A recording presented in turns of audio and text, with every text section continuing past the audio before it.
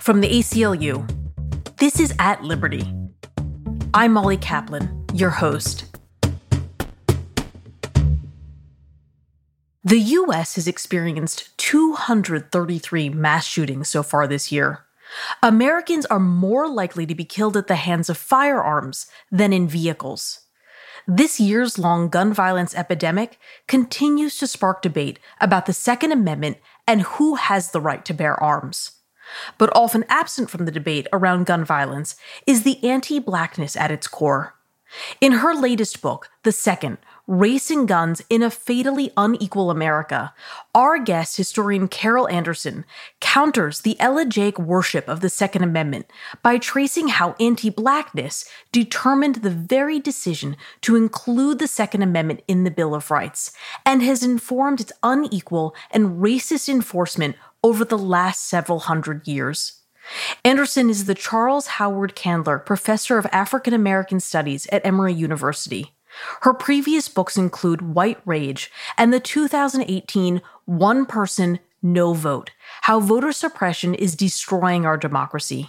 Carol, thank you so much for joining us today. Thank you so much for having me, Molly. I was reading the book over this last weekend, and my partner and I were watching Batman: The Dark Knight, and it suddenly dawned on me while watching the movie that this story would be very different if Batman were a black man.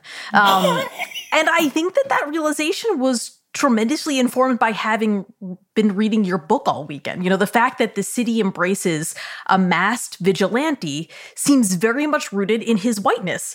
And I was wondering if this kind of aha moment was maybe part of the point of your book, you know, to make us see not just pop culture, but the real life events we've witnessed over the last years. You know, I'm thinking of the police shootings of black men asserting their Second Amendment rights, in contrast to the sort of easy pass many white men have received from law enforcement, and also the events of January 6th at the Capitol. You know, these events are deeply rooted in who is cast as a threat and who is cast as a protector or a patriot. Was that sort of your intention in writing the book? Actually, it wasn't, but that's what came to be as I started doing the research and the writing and the thinking through. My original point was to figure out whether African Americans actually had Second Amendment rights, which was the question that came after the killing of Philando Castile, who was the black man in Minnesota who had been pulled over by the police. The police asked to see his ID. Castile, following NRA guidelines, lets the police officer know, "Officer, I have a license to carry weapon with me." And the police officer began shooting and killed Philando Castile. Not for brandishing a weapon, not for threatening the police officer, simply for having a weapon. And the NRA was virtually silent in this killing, which then led journalists and pundits to ask, well, don't African Americans have Second Amendment rights? And I thought, Lord, that's a great question. And I went hunting and ended up back in the 17th century. And that's when I started seeing all of these laws, and I started seeing all of this fear about Black people, the fear of the enslaved, the fear of retribution. The architecture that was created to control Black people, to strip them of their rights. It was seeing this disparity, historical disparity over time, that really was this kind of aha moment for me. And so as I was writing this, I wanted to make that clear, what that disparity looked like in historical time, in real time. And you make very clear in the book that this is not a pro-gun or an anti-gun book at all. It's about the common denominator of anti-Blackness that informs the coverage of the Second Amendment, both historical and present day. Absolutely. Absolutely. Because one of the things that became clear to me as I'm doing this research and this writing is that for African Americans, when they are armed, they are seen as a threat that must be curtailed. When they are unarmed, they are still a threat that must be contained, and a threat that must be left vulnerable. So it wasn't the guns, the access to the guns that made a difference in the precarity of Black life. It was anti-Blackness in American society that led to that precarity. And Carol, can you talk about how the Second Amendment came to be included in the Bill of Rights in the first place? Because one thing that strikes me is that on its face, it seems very out of step with the sort of loftiness of many of the other rights included in the Bill of Rights. Exactly. It is an outlier when you think about the Bill of Rights. But what happened was, when you think about it, first we had the Constitutional Convention in 1787. And there you have the South playing hardball with the other delegates, basically going, no, we are not signing on to some kind of United States of America unless we get protection for slavery. And you had the other delegates going, ooh, how do you talk about liberty with enslaving human beings? And they're like, they're not human beings. They're our property, and we must have protection for our property. Now, it gets real interesting that in our property, then we get the 3/5 clause, which the South insisted upon, because they knew that when you're looking at representation in Congress, that when it's on head count, that the South would always be outnumbered by the likes of a New York, a Pennsylvania, a Massachusetts. And so you get this 3/5 clause as the compromise that in fact brings additional representation in Congress to the South. And the South was like, we will walk unless we get what we want. And so then when it comes to the ratification of this Constitution, it's moving along smoothly. And then there's big Virginia. And Virginia has Patrick Henry and George Mason, who are going toe to toe with James Madison. Madison is the architect of the Constitution. He's the one who put control of the militia under federal control. And that is because the militia was not really good about stopping a foreign invasion. In fact, sometimes they show up, sometimes they wouldn't. Sometimes they fight, sometimes they take off running. George Washington was beside himself. And so in order to bring some level of effectiveness and efficiency to the militia, Madison had put it under the control of the feds. Well, George Mason and Patrick Henry were apoplectic because the militia was absolutely essential to slave control, to putting down slave revolts. And they're like, you cannot trust the federal government, particularly a federal government that has the likes of Pennsylvania and Massachusetts in there, to send down the militia to protect us when the slaves have an uprising. We will be left defenseless, is what George Mason said. And Patrick Henry said, you know that the North detests slavery. The bulk of the delegates are up north, and the bulk of the slaves are in the South. That is a recipe for our disaster. And so they began to threaten to scuttle the Constitution. And what that meant was they were going to advocate for a new constitutional convention. And Madison was afraid that that was a Pandora's box that would undo all of the work of creating a strong central government and hurl the United States back to the unworkable Articles of Confederation. And so they said, we need protection. We need a Bill of Rights. And so in that first Congress, Madison is drafting a Bill of Rights, these amendments to curtail federal power. So when you think about it, you get the freedom of speech. You get that there shall be no state-sponsored religion. You've got freedom of the press. You have the right not to be illegally searched and seized. You have the right to a speedy and fair trial. You have the right to not have a cruel and unusual punishment. And then you've got this thing sitting there that says, the right to a well-regulated militia for the security of the state. What?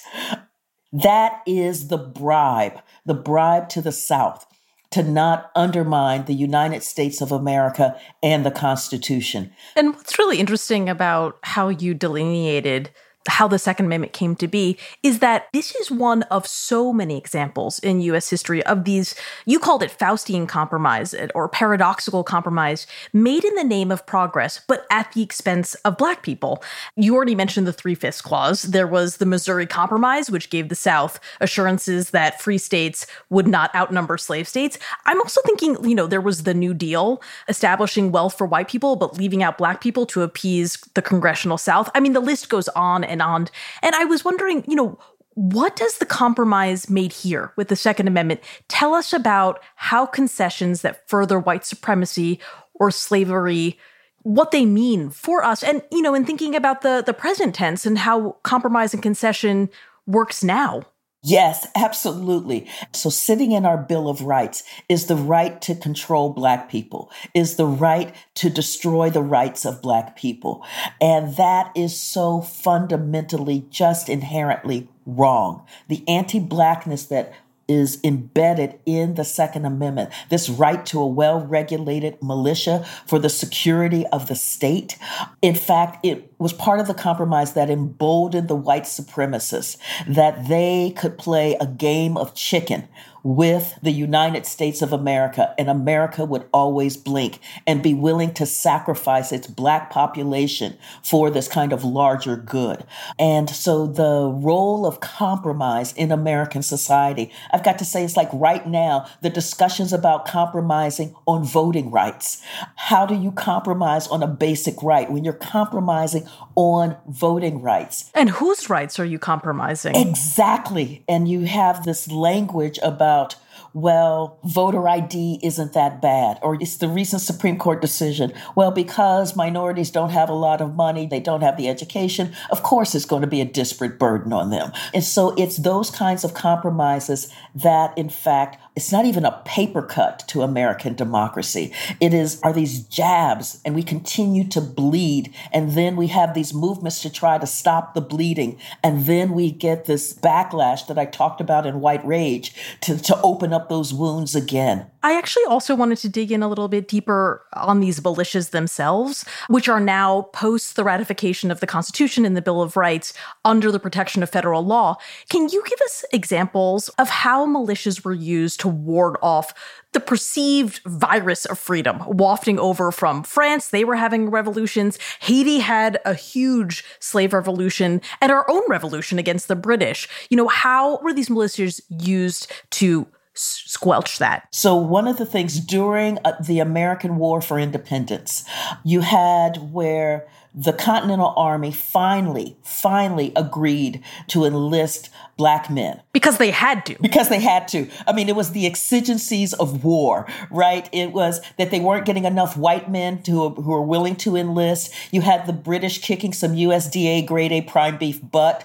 And it was like, where are we going to get the manpower? So you had the northern colonies guaranteeing emancipation, freedom for the enslaved men who fought for the rebels. And I think that's also a good footnote for many people who don't know that the North had slaves. Yes. Oh my gosh, the North had slaves. All 13 colonies were embedded in this slavery. I mean, even Pennsylvania with the Quakers had slavery. This is foundational to American history and to American society. And it got to the point where you had 5,000 Black men who were enlisted in the Continental Army. It was a fully integrated army. And so they stiffened. And the British went, dang, and said, okay, let's hit the soft underbelly. Let's go south. They were headed to South Carolina. Now, South Carolina, more than half of its population was enslaved. And so South Carolina only had 750 white men available to take on 8,000 British troops. What South Carolina had done was it had assigned the bulk of its white men as the militia to contain and control that Black population, to contain that enslaved population that they were absolutely afraid would rise up and either flee to the British, who had been promising the enslaved freedom, or that they would rise up and kill the white slave owners. And so they had the bulk of their white men in this war for freedom deployed to contain the freedom of Black people. And so when George Washington sends John Lawrence down to South Carolina, and Lawrence is pleading with his fellow South Carolinians, you have to arm the enslaved. We are not prepared for what the British are bringing. And South Carolina said, we are horrified that you would even ask this of us. We are alarmed. We're wondering whether this is even a nation worth fighting for. And they began to actually consider surrendering to the British because they would rather take their chances with the British as traitors to the king rather than arm the enslaved. Which says so much about the level of threat that they perceived in Black people. Absolutely. And it's retribution, right? It's not just what the taste of liberty would bring. It's the fear of retribution for the treatment that they were receiving. Exactly. I mean, that's the other component in this. It is the fear, but it is the guilt, the kind of, Lord, they're going to do to us what we have done to them. And so that was the role of the militia in the war for independence, in keeping the enslaved down. And what we saw as well with the Haitian Revolution scared the bejeebers, that's the scholarly term, out of whites in colonial America. And so when you have the enslaved in Haiti who are taking on the Spanish army, who are taking on the British army, and then who are taking on the French army and winning every time, this is sending shockwaves through white society here in the United States. And winning counter to how the narrative should go in their minds, right? Winning under the name of equality, liberty, justice, but also racial equality. Yes. I mean, that was the thing that Haiti brought to the table, was that this language of freedom was also a language of racial freedom, a language of equality, of racial equality. And what you saw here in the U.S. was this inordinate fear that idea that Black folks could be free would be infectious, would spread like a contagion among the enslaved Black people here in the United States. And I think this is such an important point because to me, it feels like we are very much seeing strands of this today. You know, I'm thinking of the debates over critical race theory and how when your narrative structure, when everything that you think and you hold true is turned upside down, it is a threat. It is perceived as the ultimate threat. And I'm curious if you in this research saw those connections. Oh, when I was doing this research, it was just stunning to me, the rhymes that were happening here in American society. These rhymes that insurrections, white insurrections, were basically to be forgiven like they never happened. So it was like looking at the insurrection on January 6th and then having politicians going, they were just tourists. They were just liberty loving, nothing to see here.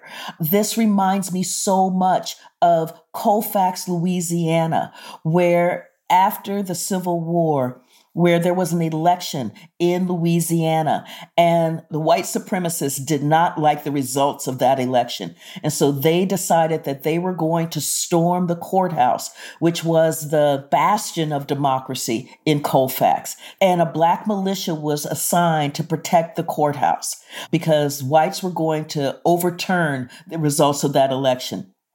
And as they were doing it, they said, we can be hung for this. This is treason. They knew what they were doing as they were overturning the government. And only a handful of whites said, okay, I don't want to get hung for treason. The rest attacked the courthouse and slaughtered that Black militia, slaughtered them. There was the Third Enforcement Act that was against white domestic terrorism. And the federal government charged the leaders of the Colfax massacre under the Third Enforcement Act. That case goes all the way up to the U.S. Supreme Court in the Cruikshank decision. And the U.S. Supreme Court rules that the Third Enforcement Act only applies to state actors, not private actors. If I'm remembering correctly, part of the uprising, part of the white insurrection here, there were government actors, right? There absolutely were. There was a sheriff and there was a judge who were leading that. Watching the Supreme Court finesse evidence and ignore reality to write a decision that aligns with their political bearings. This is what we see in the Cruikshank decision. What that did was to give carte blanche to white domestic terrorism. Louisiana was in political turmoil where you had these white domestic terrorists threatening the government. And threatening a fair election, right? Threatening a fair election. Yes. Louisiana wasn't going to step in, so the feds had to step in. And so now you have the U.S. Supreme Court removing the lever that the federal government had to protect Black citizens' right to be, Black citizens' right to vote, to not be terrorized. And I also want to recognize that we are recording this 1 week after the Supreme Court gutted the Section 2 disparate impact of the Voting Rights Act. But I do want to speed through the time machine and talk a little bit about the modern era. You know, under the glow of the civil rights movement, we have this groundbreaking legislation with the Voting Rights Act and the Civil Rights Act. Do we finally at that point see a shift in Black gun ownership, in how the Second Amendment is applied? So what we see is the ongoing narrative of Black threat.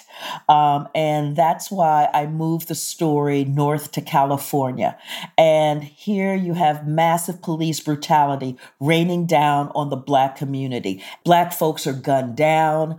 Black folks are arrested. They are beaten. And there is no accountability. So this leads to the rise of the Black Panther Party for self-defense, headed by Huey P. Newton and Bobby Seale. And what they decide to do is to police the police. They know the laws, and California has open carry laws. And so they know the kinds of weapons that they can carry. They know how they have to carry them, and they make sure that they are all licensed. And they know the distance they have to maintain from police officers as police officers are making these arrests. Well, the cops don't like it. This kind of scrutiny is just like, no.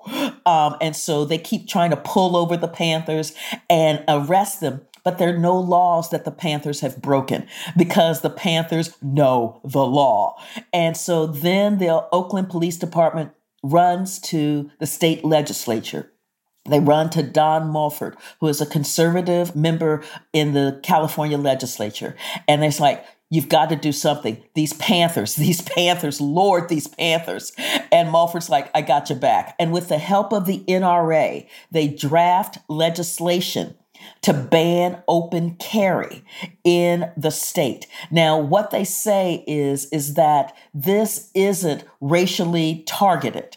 That's what they say out front. But when you look at their letters, it's all about the Panthers. How do we make the Panthers illegal? How do we stop the Panthers? The Panthers are a threat.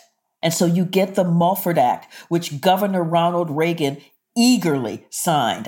And so you get this really interesting configuration of a conservative legislator, the NRA, and Republican Governor Ronald Reagan eagerly upholding, eagerly writing for gun control legislation. Right. And this is, of course, in contrast to the NRA reaction to the 1993 Waco siege, where law enforcement raided the compound that belonged to a religious sect on suspicion that they were stockpiling weapons, and law enforcement were shot at. And the NRA had a very different reaction to that. And that was the other thing that drew me into this study. So it wasn't just Philando Castile's murder, but it was also the NRA's silent response given what it had done at Waco and at Ruby Ridge. At Ruby Ridge, you had basically this right-wing militia that was all about arms, and you had federal officers coming on a federal warrant for holding illegal guns, and law enforcement were shot at, right? And at Waco, again, you had law enforcement being shot at. And the response from Wayne LaPierre of the NRA was to call these federal officers jackbooted government thugs who will have the right to come into your home and steal your guns. And I mean, he was describing the Gestapo.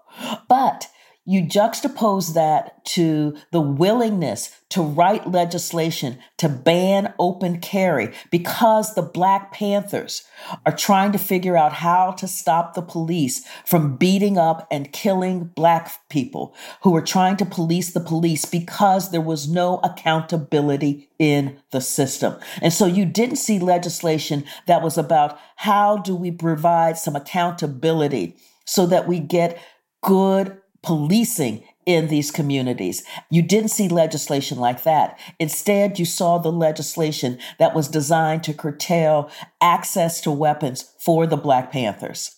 And of course, we enshrined the protection of the militias in the Second Amendment, the militias that were, private citizens squelching revolt, protecting white slave owners. And then you have the Black Panthers who were, defending. It was self-defense.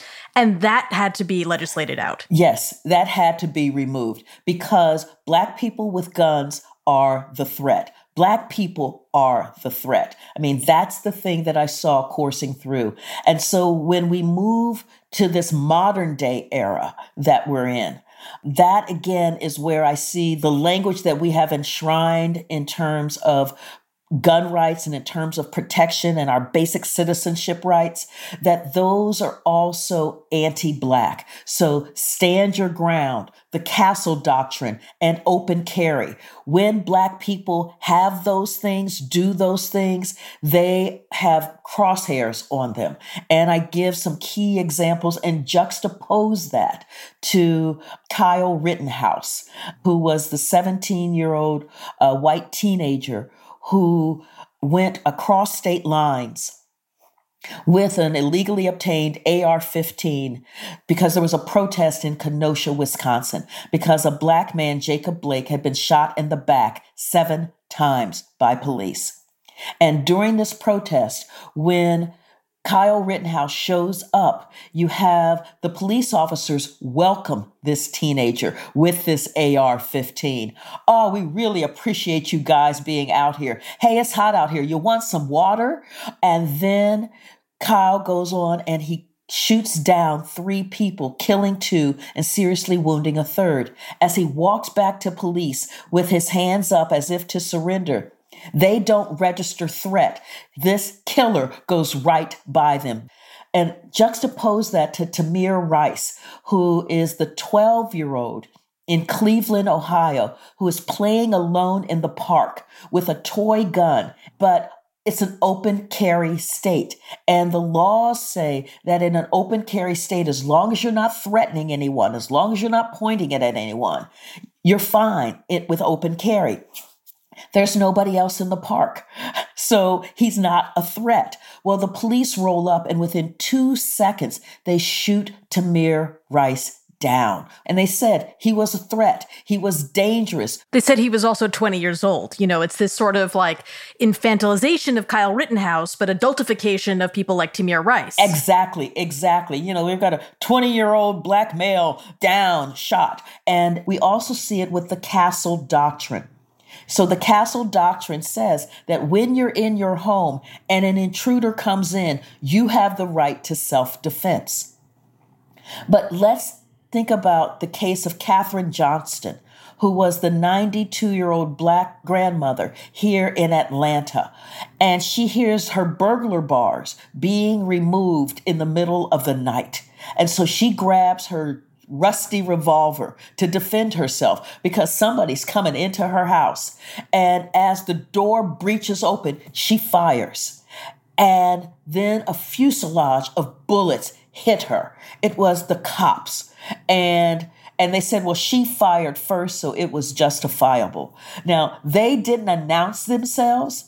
They were there on a no-knock warrant. The same kind of warrant that got Breonna Taylor killed. Exactly. And you think about the language with Breonna Taylor. Again, the banging on the door and she's hollering, who is it? Who is it? Not getting a response. And all of the officers have their camcorders off. Her boyfriend, Kenneth Walker, gets his licensed gun to defend that house, to defend where they live, to defend that castle. And when that door bangs open, he shoots.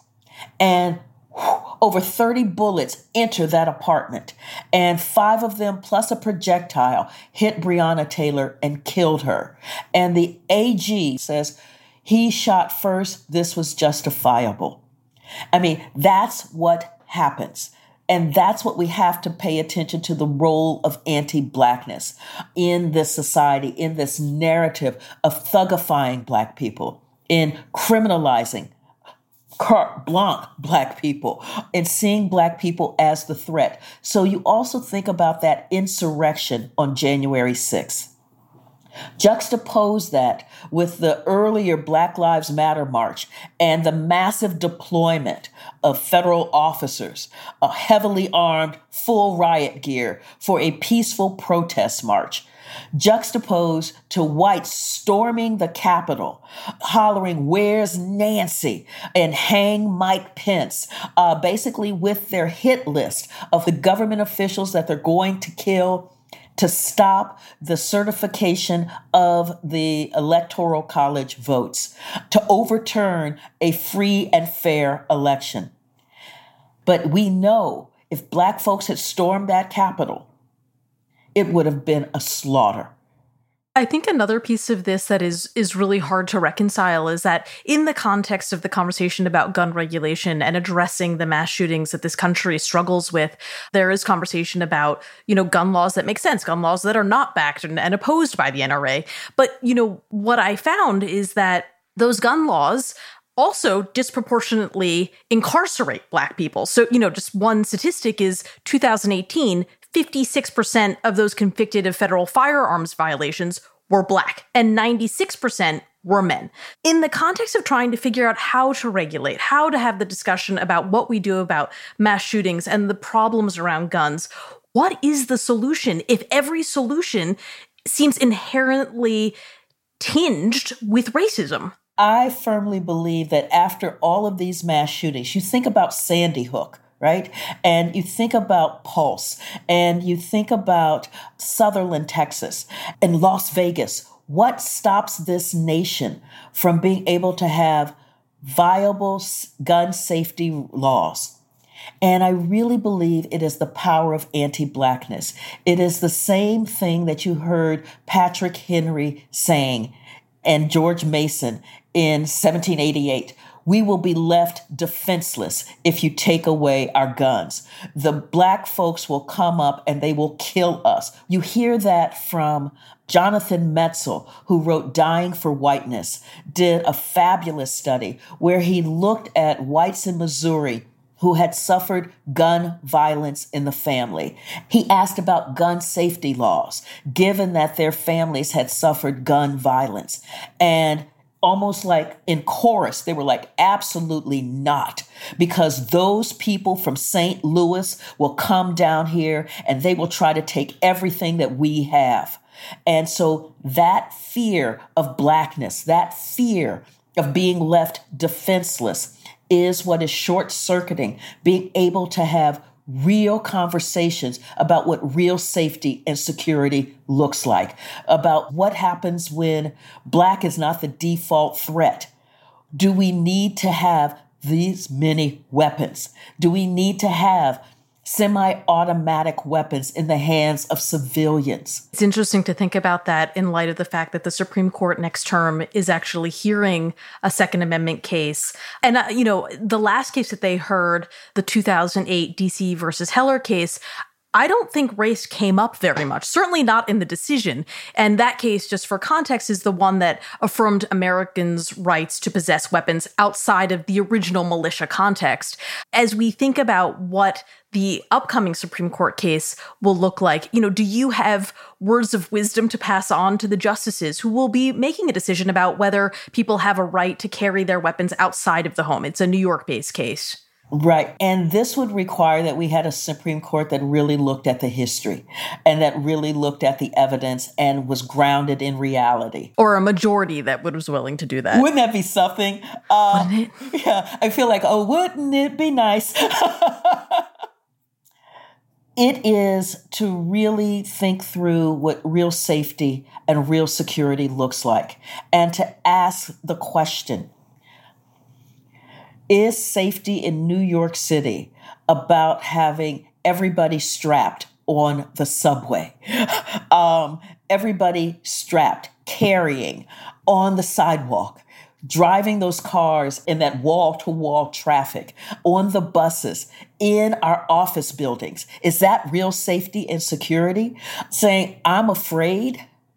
That is what leads to the kind of stand your ground stats that where when whites kill blacks, they're 10 times more likely to walk with justifiable homicide than when blacks kill whites. When black is the default threat in American society, it creates this massive, fatally unequal America. Well, on that note, hopefully the justices get word of this and hopefully read your book. I really hope the decision reflects some of what you've put into the world.